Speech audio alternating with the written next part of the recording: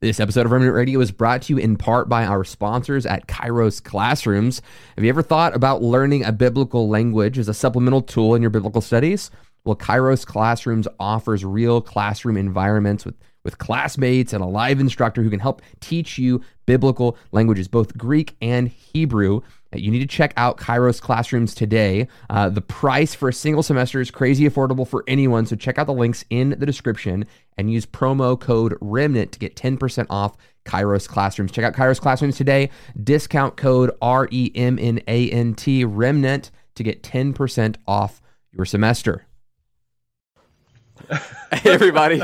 Thank you so much for tuning into this episode of Remnant Radio. We are answering your questions about devils in this episode. Many of you have sent in questions. I laugh every time you say devils. So just call them demons, dude. Everybody calls them demons. I refuse. And you have emailed in your questions. You've sent in videos. And many of you are going to be asking questions in the live chat. We will be answering them as they come in. So you guys stay tuned. It's going to be an exciting episode.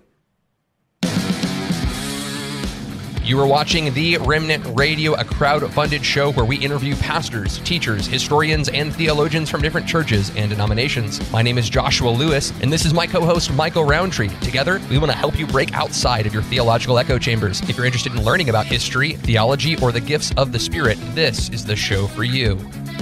It is. It is the show for you. It's an exciting show where we talk about devils. We'll talk about them devils. And demons. But mostly devils.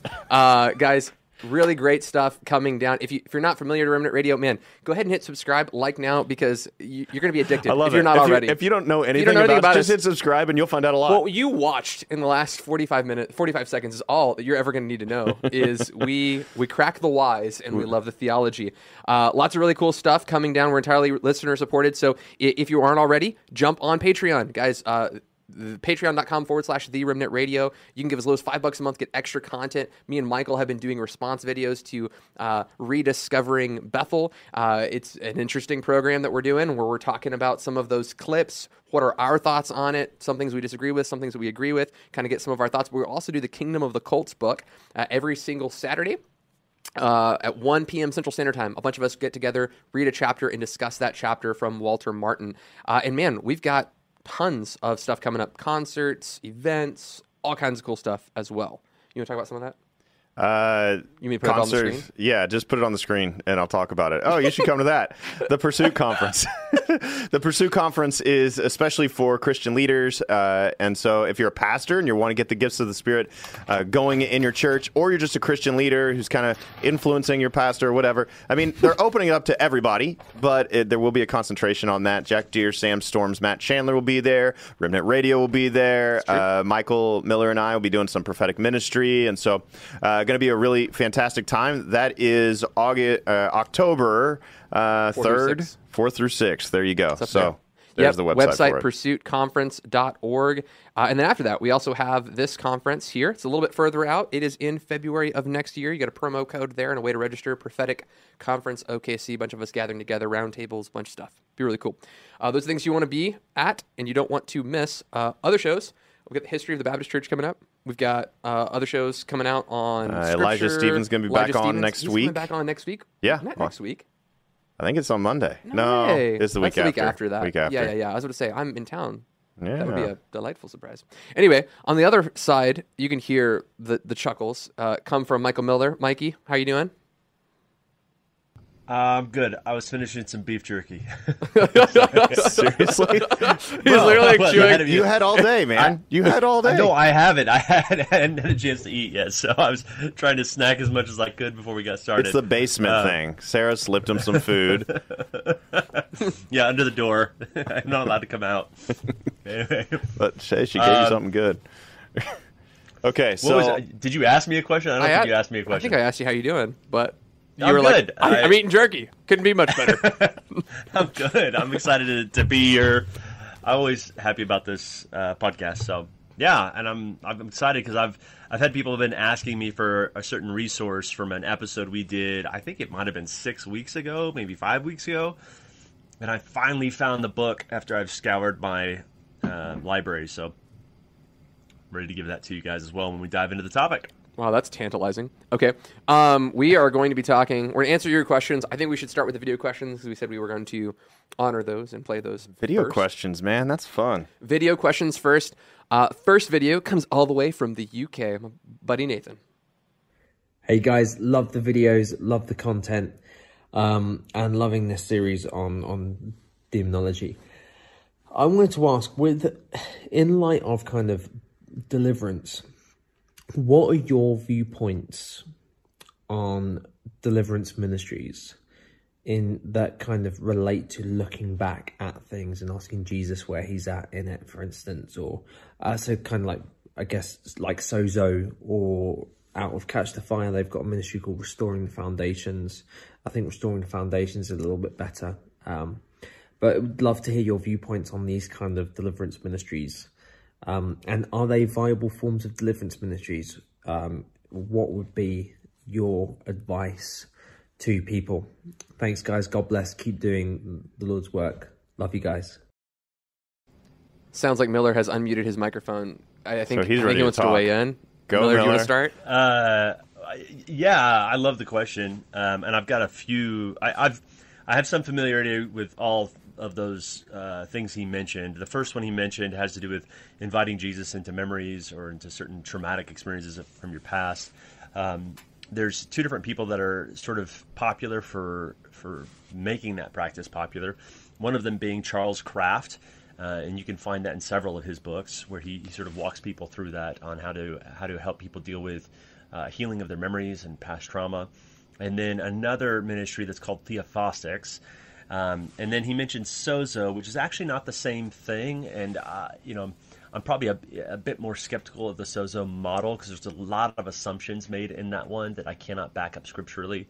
And then the third one was the Restoring the Foundations out of the Catch the Fire, which I would say Restoring the Foundations is probably the one that I would endorse the most out of the three that he mentioned. Although Charles Kraft, I mean, the guy is very well educated. You just don't see in Scripture examples of people inviting Jesus into their memories and into their past trauma. But not to say that isn't quite a viable way of doing ministry. So Restoring the Foundations in particular, I think, is a really good ministry overall. I've personally seen a lot of people get free from all kinds of stuff. And when I've used some of the tools they've got, I've been able to help people with a lot of that. So the thing to recognize in all of this, though, is anytime you use a formula, you're always going to fall short of, I would say, or you could always, there's the potential to rely heavily on that formula rather than be led by the Spirit. I do think that there is a benefit with Restoring the Foundations because they kind of do an inventory where you go through a litany of all these past things, and it's pretty comprehensive. The tough part is you may find yourself going through a whole list of previous sins from your past that you're not demonized because of. Remember that just because you commit a sin doesn't guarantee that you're going to get a demon. But that said, I do find that Restoring the Foundations to be an incredibly helpful tool. With the Theophostic and the Charles Kraft model of inviting Jesus into your memories, the phrase that Charles Kraft used to use is that rats are attracted to the trash. So if you have trash from your past, then usually you can sort of go there to begin the work of getting free. I do think for a lot of people, when you're praying to Jesus and you're saying, Jesus, would you come and redefine this past of mine? The Lord honors that kind of prayer. I mean, he honors prayer in general. Us seeking to get healed by him is something that he's helped us to happy to meet us in. My personal problem with it is I have a hard time believing that what I'm seeing is actually the Lord in those moments, and that might just be more personal. What do you guys think on some of that? Yeah, I was about to ask that same thing. Like, is it possible that we are asking God to do something where it's kind of like a guided conversation, if I'm right? Like, okay, Michael, now ask God, where was he in that situation? Go back in your mind's eye, imagine this, and you're actually coercing a kind of imagination experience. You're leading. You're leading. No, yes, yeah. But I think it's an coercing may be open strong. question of, is there a way to do it that's not necessarily leading? So I have a few thoughts on this. For one, I would differentiate between inner healing and deliverance ministry, whereas deliverance is getting rid of demons, and inner healing is I have a hurt heart or a hurt spirit, and I want to invite the Holy Spirit into that in order to heal. And so John Wimber, in his book, I think it's his Power Healing book, he talks about inviting Jesus into a memory. It's like a small segment of his book, but I always remembered it. And he talks about it in the category of reframing your memory. And so I'll say that in that context, in an inner healing context, and in a context where you're not driving or feeding them the vision that they might have, I have found that it can be helpful. I have found it, I think with regard to deliverance ministry, I would just put that in a completely different category. But even looking at modern kind of psychologists, therapists, they do something like this. Now, I'm not saying this is a whole nother deal of sufficiency of Scripture. Do we need to look at what the counselors and therapists are saying today and apply? That's a whole different conversation.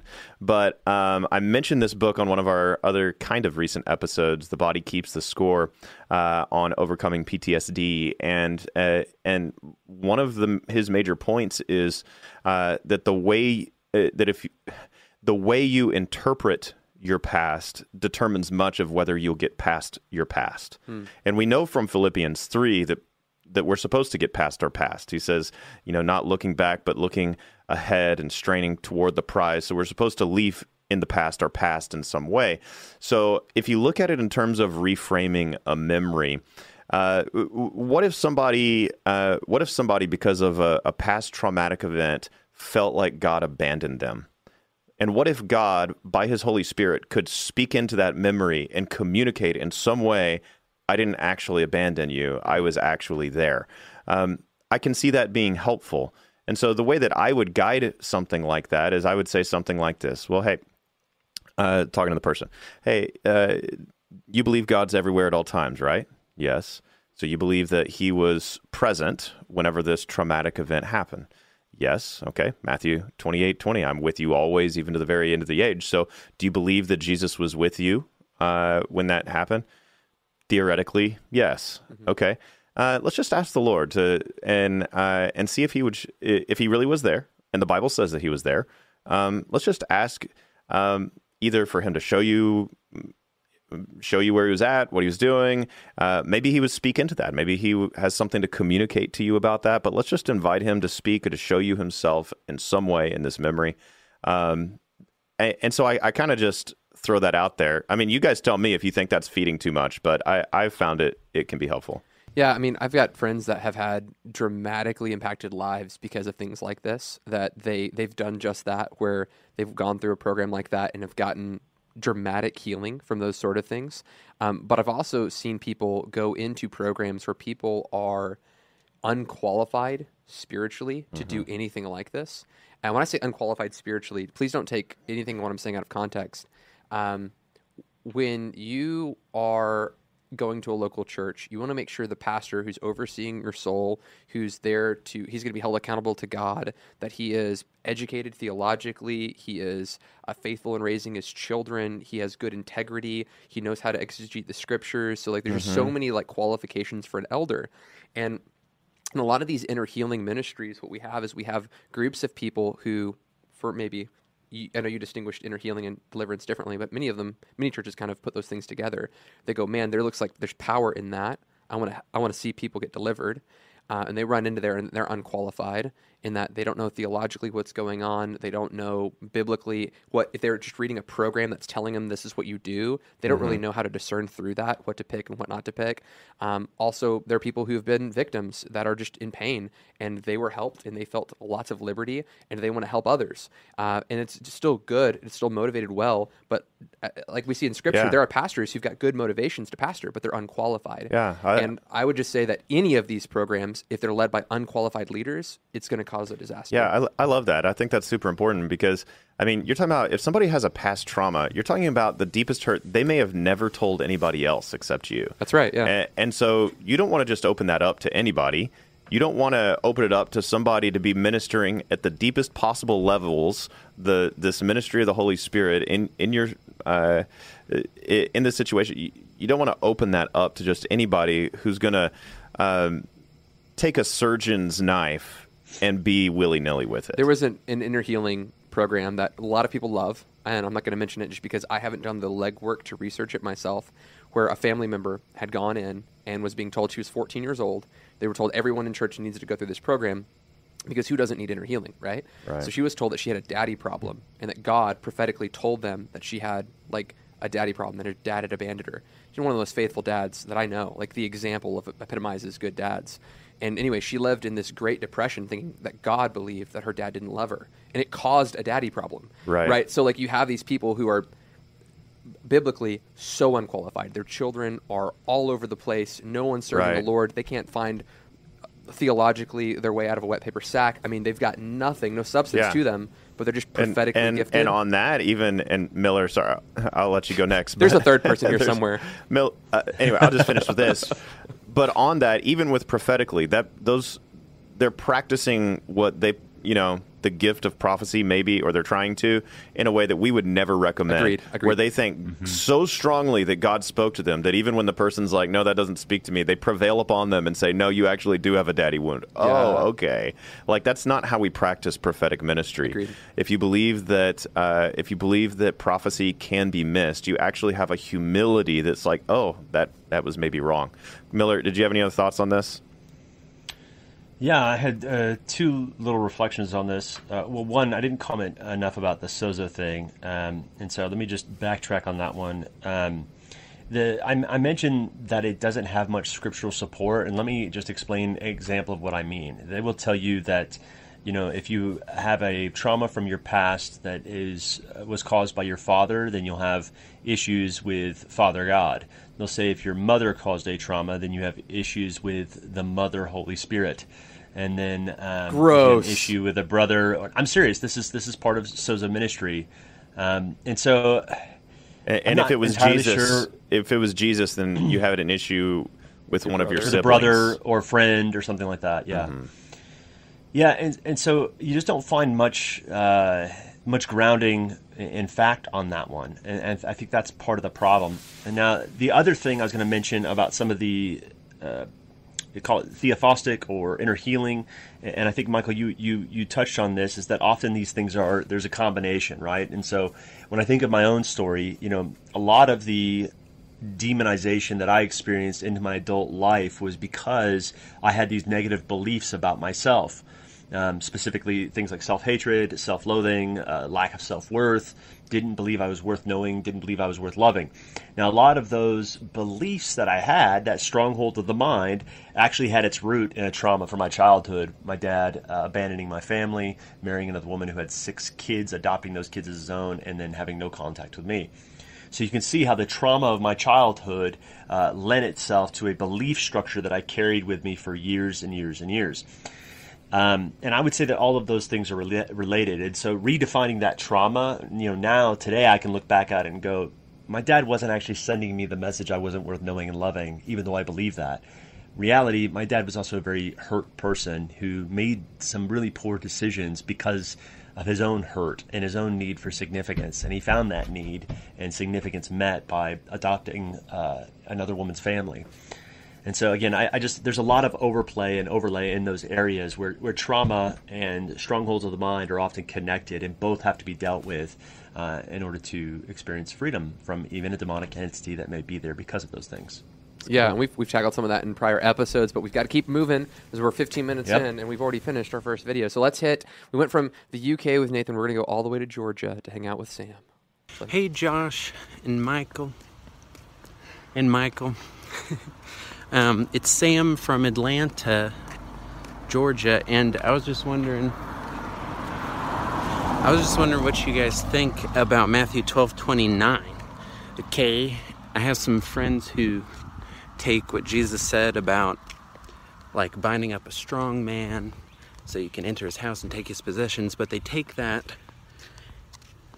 and they apply it to like prayer life, in that it means we need to bind up a strong man like demon in a city or neighborhood, like bind up a big ruler over that area, and so that we can have more influence in that area. And I was just wondering if y'all think that if that's biblical, or is that just a kind of like a territorial spirits kind of teaching thing?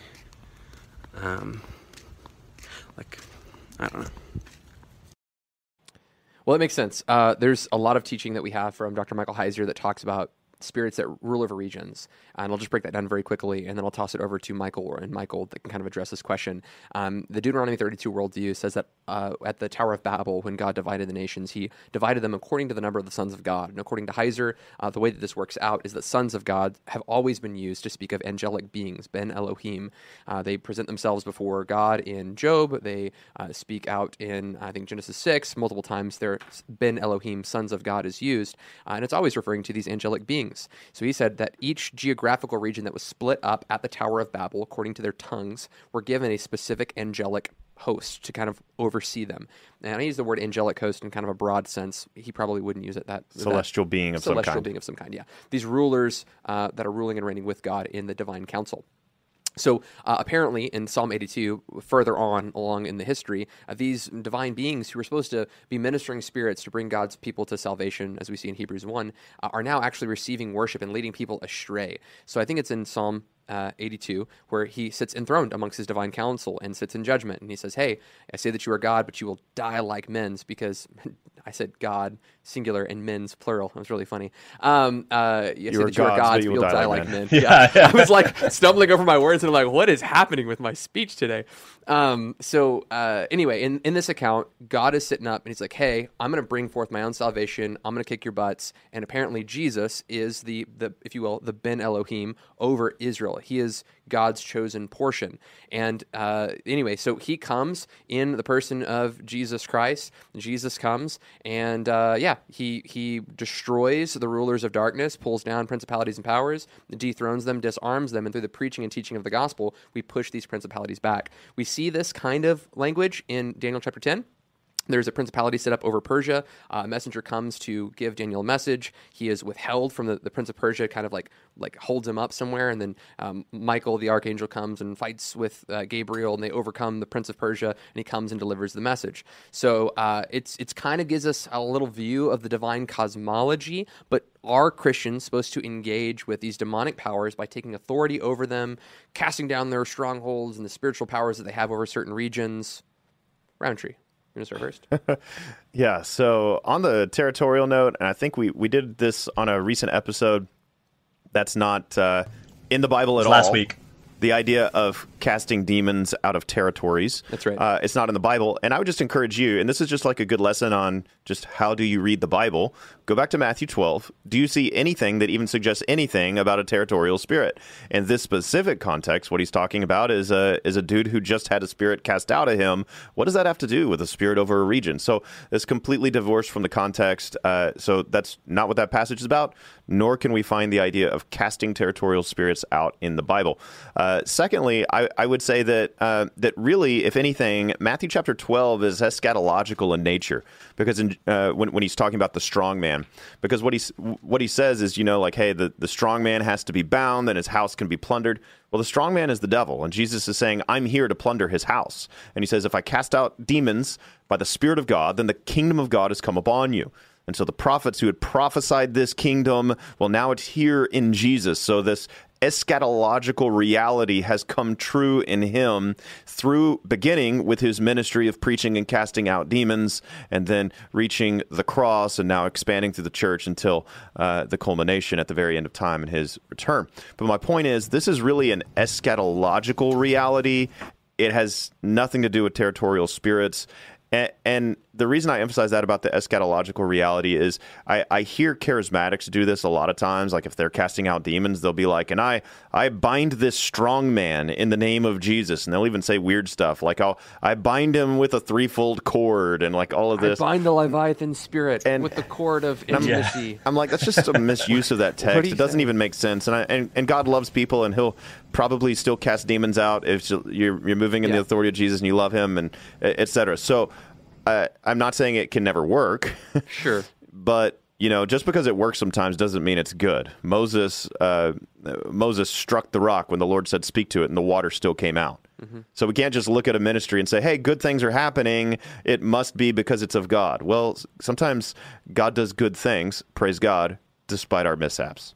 That's a good word. That's a word for somebody today. Miller, what do you think? I completely agree with Roundtree on this. I think the Matthew 12 passage is entirely eschatological. I think that Jesus has already bound the strong man. And so those of us who are followers of Christ are now plundering his house. And the way that we're plundering him is we're offensively setting people free from the power of the enemy. We're casting out demons. We're healing the sick. We're preaching the gospel, and people are coming out of the kingdom of darkness into the kingdom of God. So I'm with him on that. A bit on the principality thing, and a lot of this was actually popularized by C. Peter Wagner, and this was actually a contentious point, I think, that sort of split some of the Vineyard people. C. Peter Wagner and John Wimber split over that issue because C. Peter Wagner was following a lot of the guys down in South America who found that if they could sort of spiritually map different areas and begin to pray against the powers of darkness that were prevalent in those areas, then when that thing was sort of taken down, you would see a wave of revival coming through. And I just don't see any scriptural precedent for it. The closest thing that I think you come to it is actually out of Daniel, which you might have mentioned earlier. So that's Siri talking to me now, where the prince Michael the archangel has to be sent as backup because the angel that was carrying an interpretation of vision to Daniel was upheld by the prince of Persia and the prince of Greece, and so those princes or archons or B'nai Elohim, like Josh mentioned earlier, had to be dealt with before the interpretation of the vision could get there. But again, none of that is precedent for us to call down principalities and deal with them so that way revival can come through an area. If you want revival to sweep through an area, preach the gospel, cast out demons, heal the sick, cleanse the lepers. Do exactly what Jesus commanded the apostles to do when he sent out the 12 and then when he sent out the 70. Yeah. And it's totally fine. Pray for the region. Sure. And pray even Absolutely. that God would overcome demonic strongholds in the region. But don't look up at a cumulonimbus floating by and say, I cast, that's a cloud. Okay, don't look up into the sky and just be like, I cast out greed that's hovering over this city. That's just silliness. Well, I think the cosmology of angels, we are giving them so much credit. Like, they're not omniscient. So if I'm speaking over the principality of Greece, can it even hear me? Like, there's no way that we have any evidence that even is the way that the cosmology works of these things. Yeah. And in addition to that, let's just pretend that this passage where you bind the strong man was applicable to cities. It then says, fill it with a stronger man. So you're saying this passage is about cities. So I'm going to cast out the demons. I'm going to bind the strong man. Well, if you don't fill that whole city with the Holy Spirit, you get 7 more evil coming. Like that sounds like a good argument not to spiritually warfare over cities, because all you're doing is inviting more wickedness to attack the city if everyone doesn't get saved. So the moral of the story is, don't cast devils out of cities. Don't do it. Don't go chasing waterfalls, people. Stick to the rivers and the lakes, bro. Stick to the rivers and the lakes, everybody. I got this good question in the comment Were you section. born when that song came out? I was not. I wasn't. This is a question from Paula. Paula wants to know, hey, you mentioned Leviathan spirit, right? Along with Jezebel spirit, Kundalini spirit. I hear some people talk about it. What meaneth this? You want to talk about this, Michael? Honestly, I don't really traffic in those. Dang, traffic. That's messed Not up, yet. bro. Not yet. I don't know that I'm the best to answer that, but I mean, Jezebel spirit usually means I hear it used in contexts where it's like a domineering woman, and there might be some sexuality associated with it because Jezzy B was domineering of her husband and very sexual. So whatever. So maybe that's it. Kundalini, people shake around a lot, tied to Hinduism. Yeah, Kundalini Eastern is an actual mysticism. thing, but it's not like we don't go around like, is that a Kundalini spirit? And talking to spirits and is like, is you the spirit of Kundalini? That's not what we do. The Kundalini spirit is a practice that takes place in, I believe it's Zen Buddhism. Other forms, I could be wrong, it could be Hinduism, but the idea is that you have these chakras inside of your body, and at the base of your body you have your that last chakra, and when you release that, there's this serpentine spirit that inflames your chakras. It's just an entirely Eastern practice in Well, if somebody was mysticism. practicing like Eastern stuff and Totally then you possible. like cast a demon, like you don't even mention a name, you cast a demon out and they start doing the Kundalini shake, maybe they had a Kundalini Bro. spirit. Would you say that? Dude, is that going to be like a new like TikTok It's video? the Kundalini shake. No, the, that's the, not the okay. point is that this stuff is tied to idolatry. It's Yeah. not something that I think you just can haphazardly fall into unless you're practicing idolatry. Yeah. And the Leviathan thing, from what I understand, it's mentioned one time. There might be a couple of other times in Scripture, but for sure it's Job. in Job. And the question is really rhetorical. It's the Lord asking Job, hey, where were you when I hooked in the Leviathan? And, this is supposed to be sort of a cosmic sea creature that God had bound up in order to continue to exercise his sovereignty over the earth and the powers of darkness. So the indication is not so much that this Leviathan is having much of an impact on the world. It's more that God himself is sovereign over those things. And who is Job to begin to question God, considering Job's place in the cosmic world? Yeah. I was looking it up. I didn't have time to find it, but So- it's in Isaiah 20 something. I want to say around 26 or 27. I want to say 27. Anyway, Leviathan is mentioned, and I believe there it's if I remember right, it's eschatological. It's a sword will pierce the Leviathan, and seems to be pointing toward Revelation 12 and the initial defeat of the dragon at the hand of Christ, as well as the final defeat. So, And I just want to say that there are people who categorize spirits in a very different way. So we're talking very broadly about hyper-charismatic stuff that we've experienced, but there are also people who talk about like the spirit of Elijah or the spirit of John the Baptist or the spirit of Jezebel, just saying it's like a personality type or a ministry type. There's people who exist who want to use sexuality as a way to manipulate people. Yeah. We can say, hey, that's a Jezebel spirit, and not be like there's a spooky demon behind that. You're just saying it's like a mindset. Like the spirit of Elijah, John the Baptist came in the spirit of Elijah. Did John the Baptist have like this ectoplasmic spirit that traveled to heaven and then just came down on John the Baptist? No, it's saying that he has the same ministry or calling, kind of mindset as Elijah. So we don't want to condemn all kind of speech like that. You have to be aware of those categories. Yeah, it's probably actually. I would say it's not helpful to use that kind of speech. There's a better I way agree. to talk about somebody that's practicing, seductory. I don't know what you call it. seduction. Practicing seducing. Seduction. Yeah, there you go. And just say that person is trying to seduce. It's not Yeah. good. It's not appropriate. It's sin.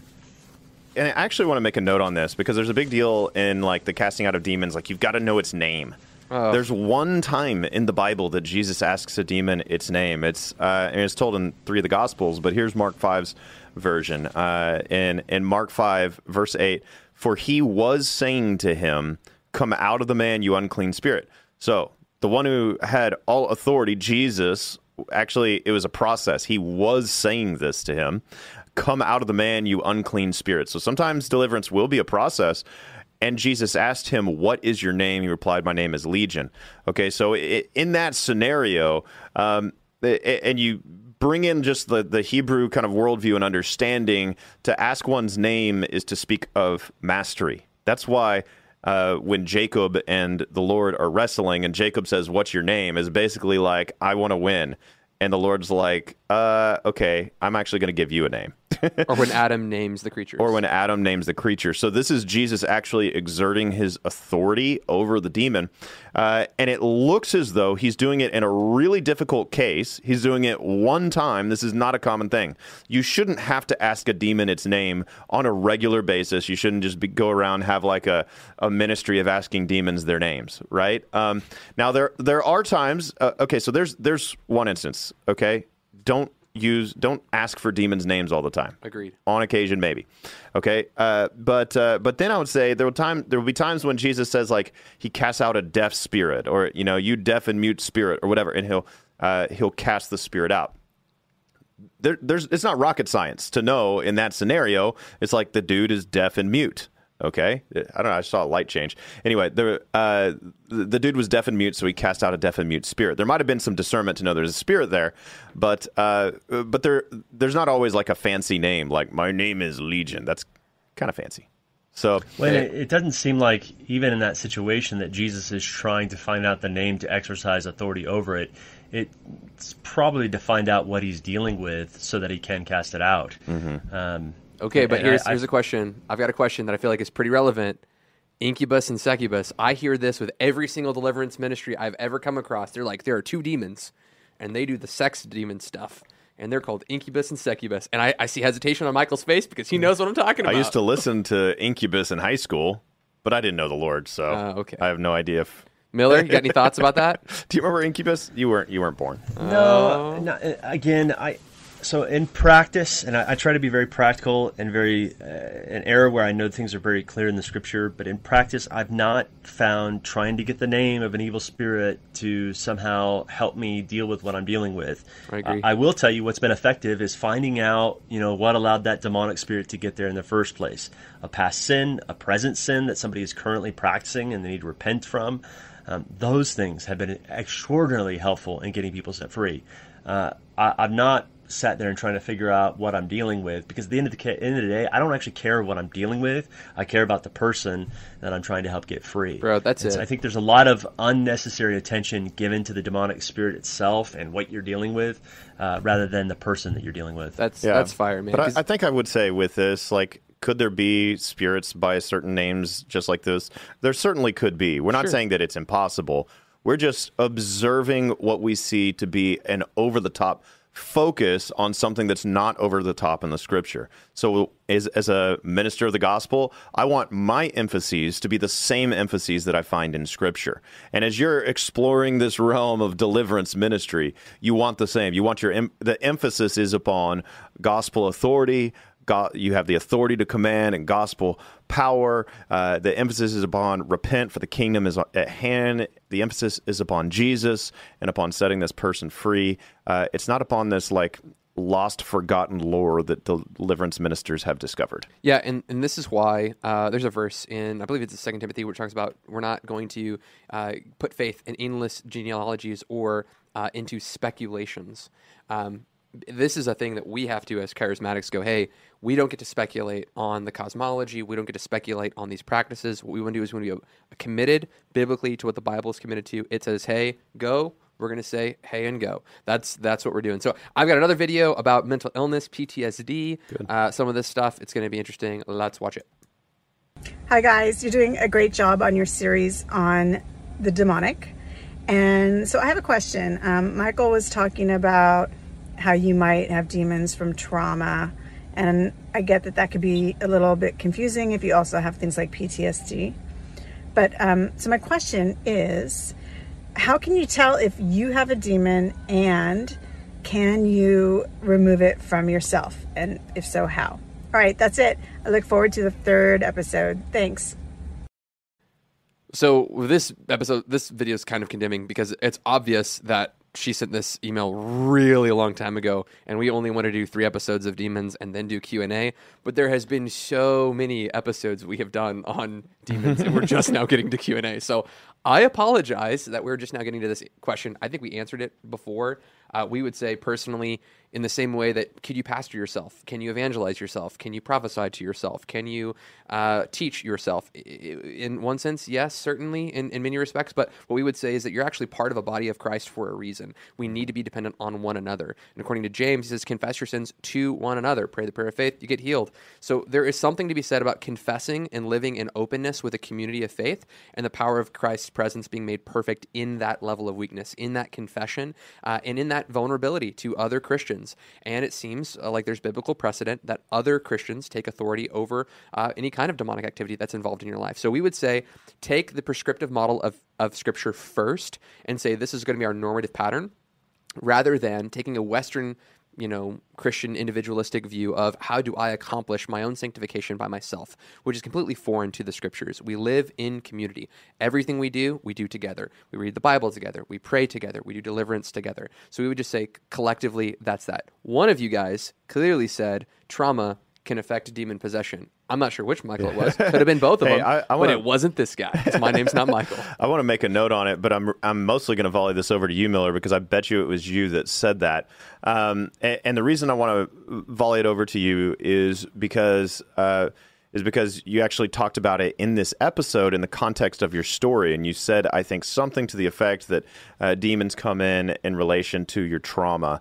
But the reason I want to talk about that is that if you've been through trauma or you minister to people who've been through trauma, you know that shame can be a significant part of that. And so they feel like they're a mistake. They feel like they're worthless, all the things that you were talking about, Michael. And so the last thing we want to do is tell somebody who's traumatized, like, oh, you're traumatized because you got demons. Or, the last thing we want to do is make such a one-to-one connection there that it's like, oh, well, this is somehow your fault and there's demonization.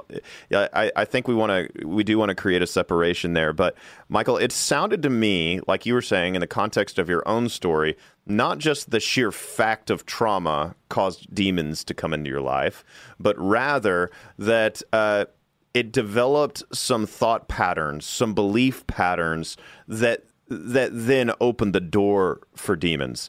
Would you make that distinction, or am I hearing you wrong? Also, no, you're hearing me correctly. I think what I was trying to show is that it's not just the sins. I mean, there's a couple things here. Sometimes it's not just the sins we've committed that open the door to these things. Sometimes it's the sins committed against us and the resulting shame or lies that we've then begun to believe about ourselves, about the world around us, or about God that allows those things to remain.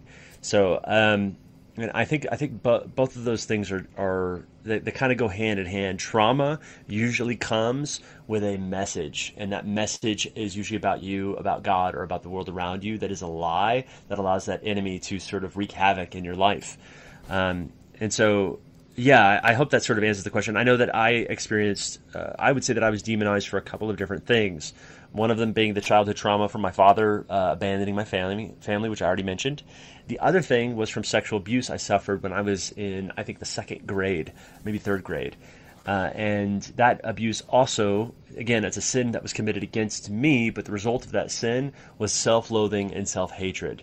And you better believe that the demonic loves that kind of stuff. That's like feeding ground for the demonic, where they're having fun, continually keeping you in that place of self-hatred. So, yeah, I hope that answers that question, Michael. It's not the trauma itself as much as it is what that trauma creates in the mind and behaviors of a person who's been traumatized. Yeah, and if I had been your pastor at that time and I was walking you through this, Michael, I would emphasize, like, okay, hey, this thing that happened to you in the third grade, even though you developed some thought patterns and some belief patterns that were lies, this was in no way, the fact that it happened is no way your fault. And then when it comes to those thought patterns and lies that you believe, this would be the natural response. And the Lord wants to give you a supernatural response. So let's start to move into that. So in other words, I really try to create space so that I don't traumatized people in my ministry. There's the other component there that you mentioned you would emphasize to me that what happened to me was not my fault. But the other thing I would say is, if there's trauma you've experienced and it was because of your sin, it was because of your behavior, the good news is that behavior is not more powerful than the blood of the Lord Jesus. His blood actually covers that sin. And so the shame that you've been bearing because of that sin that you may have committed, that shame does not have to be there. The Lord Jesus' blood was more than enough to cover that sin and every sin of the entire world. That's the power of the blood of the Lord Jesus. Yeah. Hey, and she asked one more question we haven't gotten to, and that was, and I'll throw it to you, Josh. How do we know? Let's say we've been through a trauma.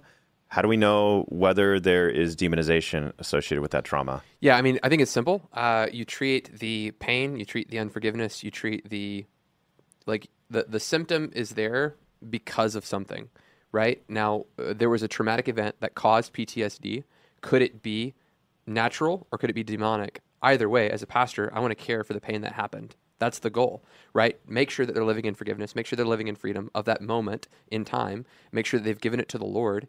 And then if they have weakness, PTSD, because of it, we can have confidence. Hey, they've dealt with it. They've taken care of it. Mm-hmm. We've taken authority of anything that would be spiritual. And you would pray as a pastor something to the effect of, hey, after we've done the work of making sure that you're free of that moment, then we go, okay, if there is a demonic spirit right now in the name of Jesus, we cast that spirit out. We command you to leave in the name of Jesus. Nothing happens. Okay, great, cool. We move on. That's just kind of how you handle the situation. Would you do it any differently? Yeah, no, I do it just like that. Okay, cool. Well, then I'm right. I'm going to read the next couple of questions. This one comes in. I'm going to say this is an anonymous caller. This email was sent in to me and specifically to Miller about his experience with being fired from a church. This question, again, I'm going to leave very anonymous because of the details that was given in there. But it said something to the effect of, hey, my dad's a deacon in this church. My wife and I have left this church because of church hurt, and we're trying to move on. We're trying to live in forgiveness. We're trying to live in freedom from this experience. But because of how close this is to our family and our friends, people keep coming to us, asking us why we left, and it just keeps reopening this wound. And we're trying to forgive them, but like once we feel like we've forgiven them, it's like something else happens where someone else is telling us their story of how they were hurt, and they're hurt all over again, and they have got no clue how to really live and walk in consistent freedom of this. And they're afraid that, man, if they keep playing with sin in this area, they could get demonized. So I'm going to toss it over to Miller, since the question was actually asked to you and via email through me. I want to know your thoughts, man. How would you handle a situation like that? We talked about the anger and unforgiveness in the past when we did that episode on it, and I think that the thing to remember is that the forgiveness is not a one-time thing; it's an ongoing process. Especially like when I think of my story and having been fired from my church, the injuries just keep coming. It's not like it was a one and done thing the day I got fired. It's also the rejection I experienced after the fact. Right, people who never called that I used to be their pastor, or friends of mine that I was on staff with that never called to hear my side of the story. Those things hurt, and they continue to hurt, and it's been 2.5 years. It's also the stories that are told about, how I am today. He's just bitter and he's got this view, and like I hear those rumors. Those rumors hurt as well. And so there's this ongoing process over and over again where I'm having to continually forgive and move forward. After doing that podcast, there's a significant amount of vitriol that I received from going public about it. People within that organization very angry with me, like, how could you do this? You have friends who are on staff at this church. You have friends who are elders in this church. And, it feels like you've drawn a line in the sand.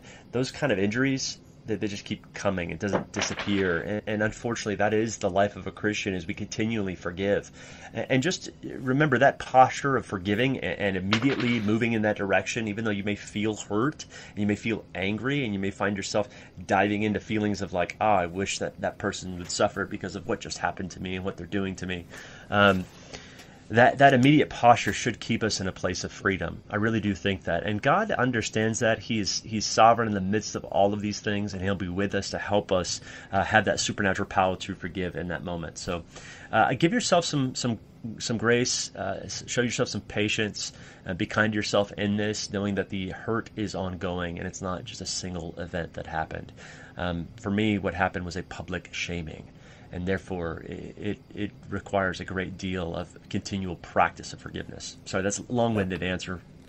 Yeah, Michael, I love that. And when you talk about a posture of forgiveness, one thing, one of the earliest church documents that's not the New Testament that we have, called the Didache, and one of the things it talks about, it says, pray the Our Father, which is the Lord's Prayer, 3 times a day. And so this was the practice of the early church. My wife and I pray through the Lord's Prayer on a daily basis, and I pray it a few other times. But it has forgiveness built in there. And I just want to encourage you guys as our viewers that one of the, probably the very best way to make sure you don't get demonized is to maintain that posture of forgiveness. We need to forgive every day. And I say, verbalize it and forgive people by name. And it can be the most trifling of offenses. And if you just keep doing that, there's a much better chance that you don't get demonized, because one of the biggest ways that people do get demonized is because of unforgiveness. And I think that one of the lies that we tell ourselves, and you touched on this, Michael, is don't wait for the hurt to go away in order to forgive them. Quite the contrary, you forgive them and gradually the hurt will go away. And Jesus on the cross is a perfect example. He says, forgive them while he's bleeding. And so we forgive while we bleed. Miller, I think there's also one more little thing on this is there's this belief that to forgive means that you pray for blessing for that person every day. And while I do know that people have found that to be a helpful practice, for me, it actually causes me to think about that person constantly rather than moving on. And it's, for me, it's been more helpful to just, when they come to mind, God, forgive me for being bitter towards that person, bless them. And then I move on. I don't think about it. I don't try to pray for them on a daily basis. I ask for forgiveness from the Lord when that offense comes to mind. Here's a great question from Josh Stigliano. He said, hey, what do you think about, and I know his name is Josh because I know his face, do you have any thoughts about the use of medication in treating mental illness? I have never been officially diagnosed, but it's been suggested to me that I may suffer from complex PTSD. Yeah. I think medication is okay. I mean, if somebody sprains their ankle and they take an Advil, nobody's going to be like, don't take an Advil. Well, there actually might be some people, but some Christians who are like, no medication. Not us. We're all not for us. it. Not right. these guys. So I would say it's fine. I would view medication as more like a crutch to help you reshape those thought patterns and those belief patterns so that, whether it's somebody taking anxiety medication or whatever it is, let it be a crutch that's intended to be short term. Maybe your serotonin levels are low and you kind of, it helps you get through it and to renew your mind. And I'm fine with that. I mean, Paul tells Timothy, take a little wine for your stomach's sake. And so I'm fine with it, but we don't want it to become a long-term dependency. And I would just say, my wife has off and on struggled with depression, like pretty intensely, and she's open about this. We've probably been living in the longest season of freedom from this, probably ever.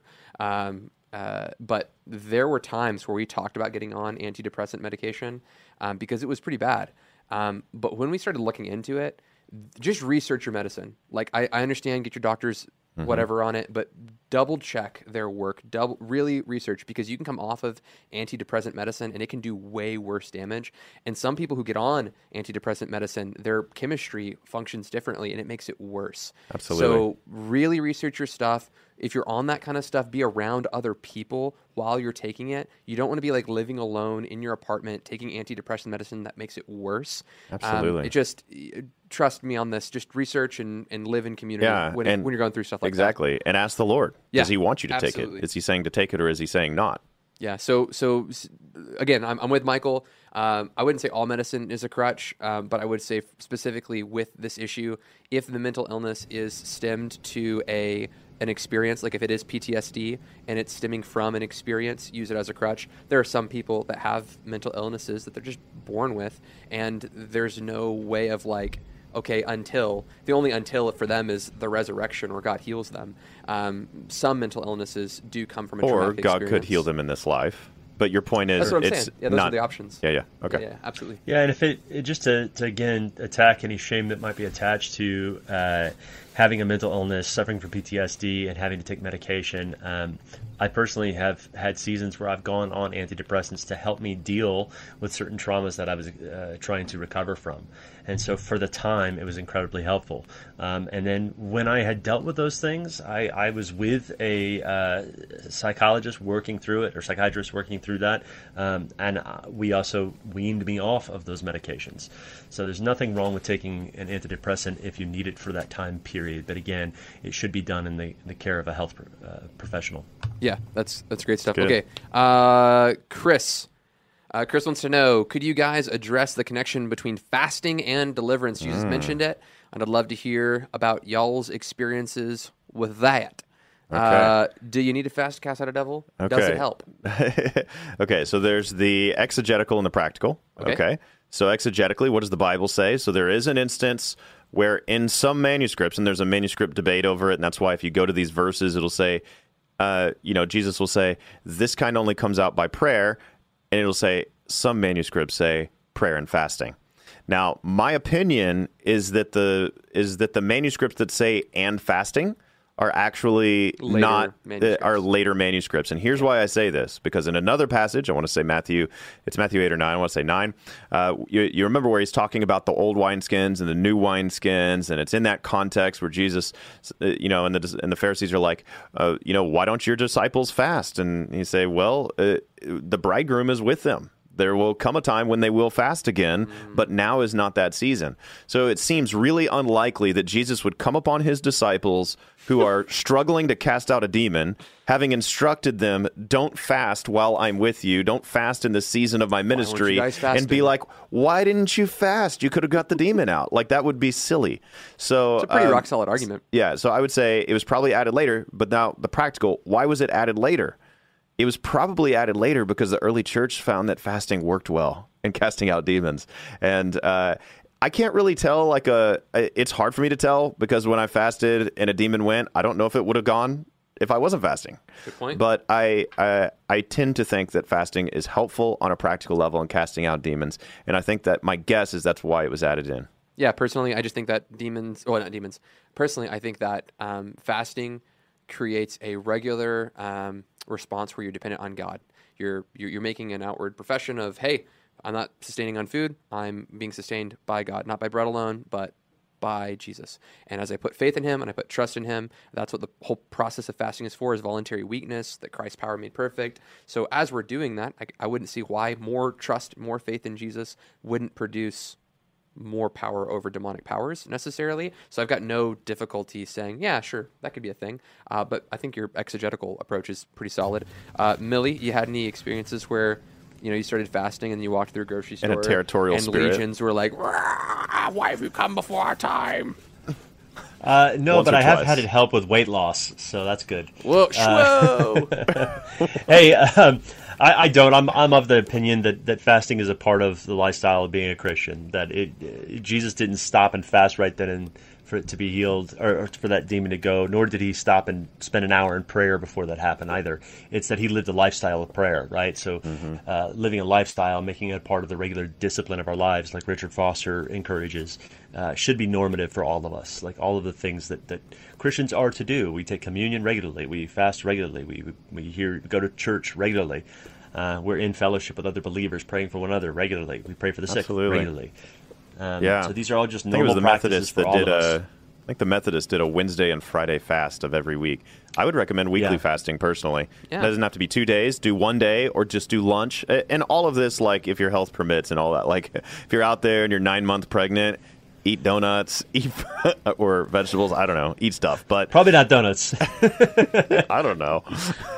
Yeah, we probably need to do a whole episode on fasting. I mean, I've got friends who they were so committed to fasting and the power of God and these kinds of things that like some guys ended up with eating disorders and yada yada.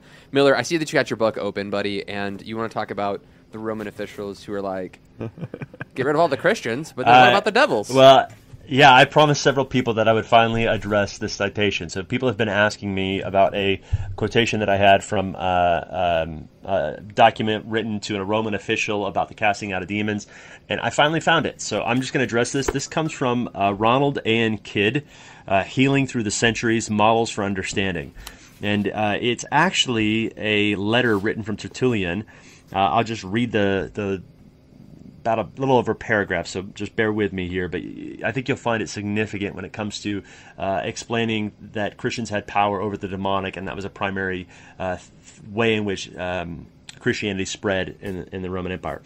So this sense of confidence noted earlier in Tertullian appeared again in one of his most famous works, The Apology. In this book, he was trying to defend Christians against persecution by the Roman state. Tertullian fully understood the idea that the best defense is a good offense, and in chapter 37, he was on the offensive. Attempting to underline the foolishness of alienating Christians, he said, "But who would rescue you if Christians were to withdraw from those secret enemies that everywhere lay waste of your minds and your bodily health? I mean, from the assault of demons, whom we drive out of you with reward without pay. Why, this alone would have sufficed to avenge us, to leave you open and exposed to unclean spirits with immediate possession." I think that's an interesting way of phrasing it. This would suffice as revenge against those of you who are persecuting us if we were just to stop casting out your devils. That's kind of the argument he's making. So this idea of the indebtedness of the Roman society to Christians for their spiritual protection also appears in Tertullian's letter to an official named Scapula while he was talking about well-placed imperial citizens. He said, "For the secretary of a certain gentleman, when he was suffering from falling sickness caused by a demon, was freed from it. So also were the relatives of some of the others in a certain little boy. And heaven knows how many distinguished men, say nothing of common people, have been cured either of devils or of their sickness." So Christians not only did not create difficulty in society, they fulfilled a positive role. They protected innocent citizenry from assault by demons. Through Christian blessings were distributed indiscriminately, and in the process demons were conquered. So the point being made here is that the argument that Tertullian is making is wouldn't have been valid at all or even helpful if it wasn't recognized that Christians could cast out demons. Yeah. That's the whole point of this argument. He knows that this is a well-known fact amongst the empire that Christians have powers over these things.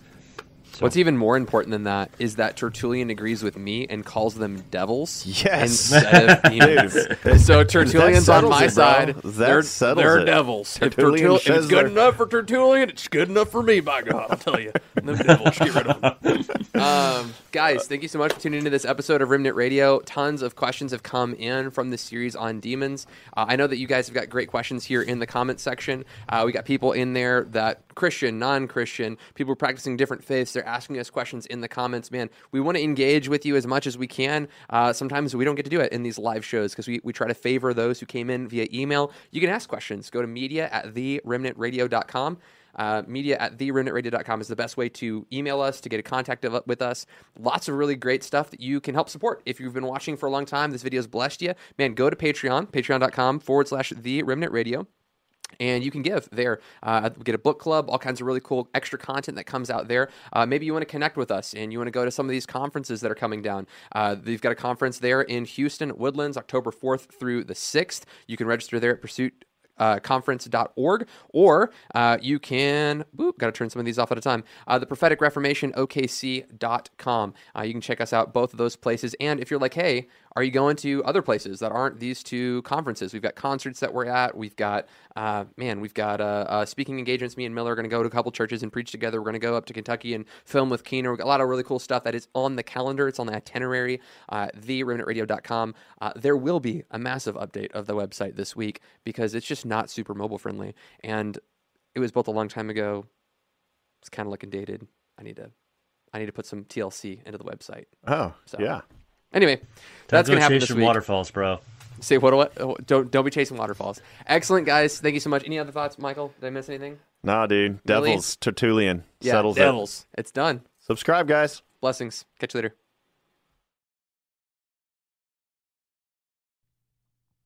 Want to thank Kairos Classrooms for sponsoring this episode of Remnant Radio. And if you're out there, you've ever wondered, hey, I wonder if learning a biblical language would be a supplemental tool for me to help me in my biblical studies. Well, you need to check out Kairos Classrooms. They offer Greek and Hebrew classes that can help teach you and train you. It's a live classroom environment with actual students and actual live teachers, and they help teach you the biblical languages of Greek and Hebrew. And you need to check out Kairos Classrooms today. There's a link in the description, and you can use the promo code REMNANT to get 10% off.